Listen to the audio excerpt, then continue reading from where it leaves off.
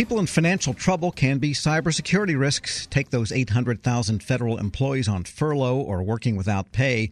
Sad to say, some of them pose security risks, some unwitting, some deliberate. Joining me with more on these risks, Aubrey Turner, Director of Identity and Access Management at Optiv Security. Aubrey, good to have you on. Thanks, Tom. And what are some of the security risks with people, especially that may still have network access but aren't too happy about their situation? Yeah, so not easy to imagine that if you are under financial duress, right? You are working, not receiving pay, potentially, you are furloughed. The things that are on your mind, you're concerned about the security of your family and not necessarily the things that, you might be responsible for on a day-to-day basis at your job. So you become a target for phishing, spear phishing, and whether, again, you are, a well-meaning insider and just you happen to get spearphished because, again, your mind is elsewhere, or, as you pointed out, it's something more deliberate where you're willing to sell your credentials because you've got to pay your mortgage. You can imagine, again, very quickly how people under that kind of stress are very susceptible to certainly cybersecurity risks and those kind of threats.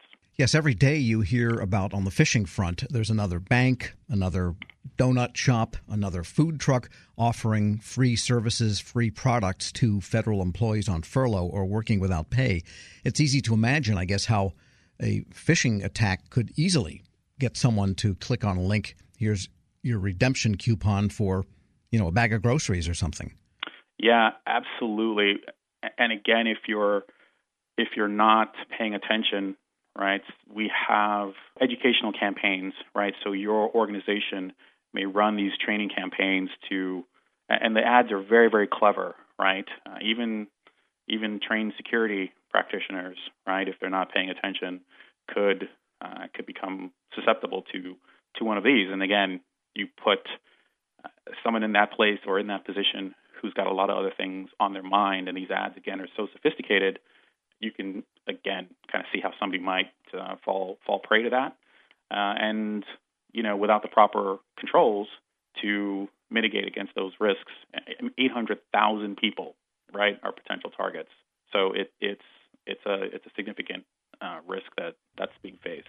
Now, a lot of the CIOs are accepted, so they are on the job, and there's been a year-long or couple-year-long effort for the government to install the DMARC capability to prevent phishing or to mitigate phishing. What should those tech people that are on the job be doing to maybe mitigate the effects of phishing or to lower the possibility that phishing emails will get through? Yeah, I think for some of these workers, again, that are unfortunately furloughed and being asked to work without pay, one is to temporarily disable their access during the shutdown, right? So if you're not being expected to work, just disable their access. And then there are more risk-based and adaptive solutions out there that can be used to at least give the security practitioners that are working, the folks that are keeping the lights on, a detective or a hint that something may not be right with somebody's access. And then they can sort of hone in on those. And it's, again, a combination of preventative detective controls as well as solutions that are in place for monitoring and that are more risk-based and intelligent in terms of how they're looking at access, especially during this particular time, right? So we know that there's some unusual circumstances. Those people that are still working that still have access, we need to look at what they're doing a little bit more closely and look for those anomalous behavior type things and then calling attention to some of those. So those are some of the quick things that I think whoever's keeping the lights on, so to speak, should hopefully have some solutions at their disposal to kind of help them through automation mitigate some of the risk that we're facing at this time. We're speaking with Aubrey Turner, Director of Identity and Access Management at Optiv Security. And as potential phishing emails come in that have links or maybe attachments, PDFs, and so forth, can those be nowadays pretty much automatically scanned to see if they're malicious, even the links, and maybe they can just be trashed before they reach people's inboxes?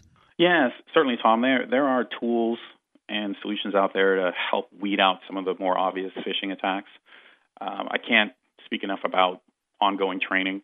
I mentioned earlier that there are solutions out there that allow us to test our end user community on a routine basis and see if you fall prey to a phishing attack, right? And kind of have that teachable moment in a safe environment.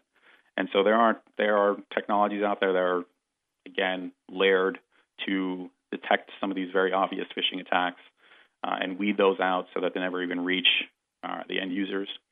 But of course, they are incredibly sophisticated, and there are some that will get through, and that's where the end user training and ongoing training comes into play in terms of making people aware of what they're doing.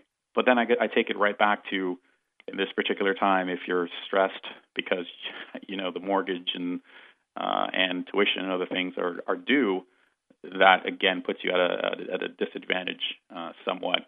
I do want to call out one particular group of users, though, and I meant to say this before, Tom, is that what happens generally, and I'm going to sort of oversimplify this, right? Somebody gets phished, the attacker gets a general account. One of the things they want to do is elevate to a more privileged account, and those are some of the users those privileged high-risk users, those are some of the ones that we are even more concerned about because they have access to that critical sensitive data that the attacker wants to exfiltrate. Yeah, they want to get to be administrator rights. Exactly.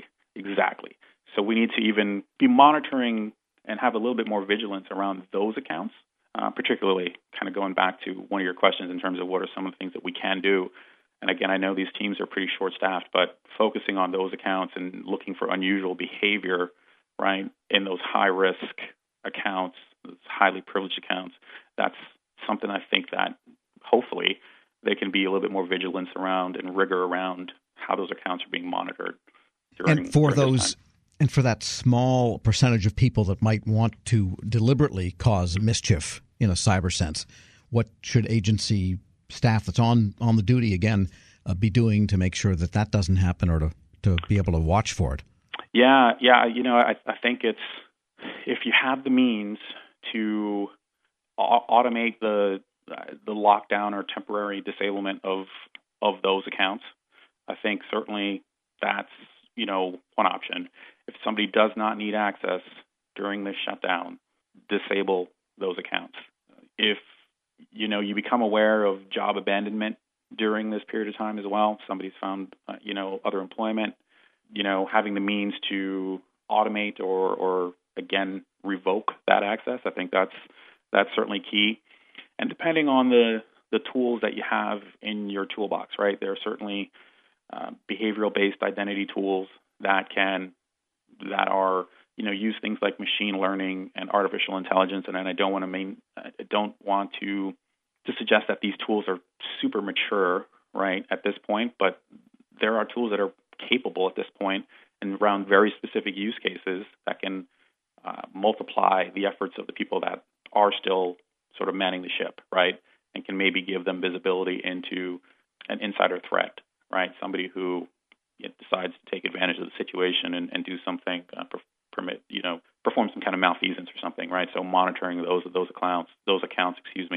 But again, I think certainly one of the simplest things is just revoking access, shutting off access at any throttle points, right? And that could be the wireless, certainly wired networks, whatever it is. Just disabling the access until these people are officially back to work.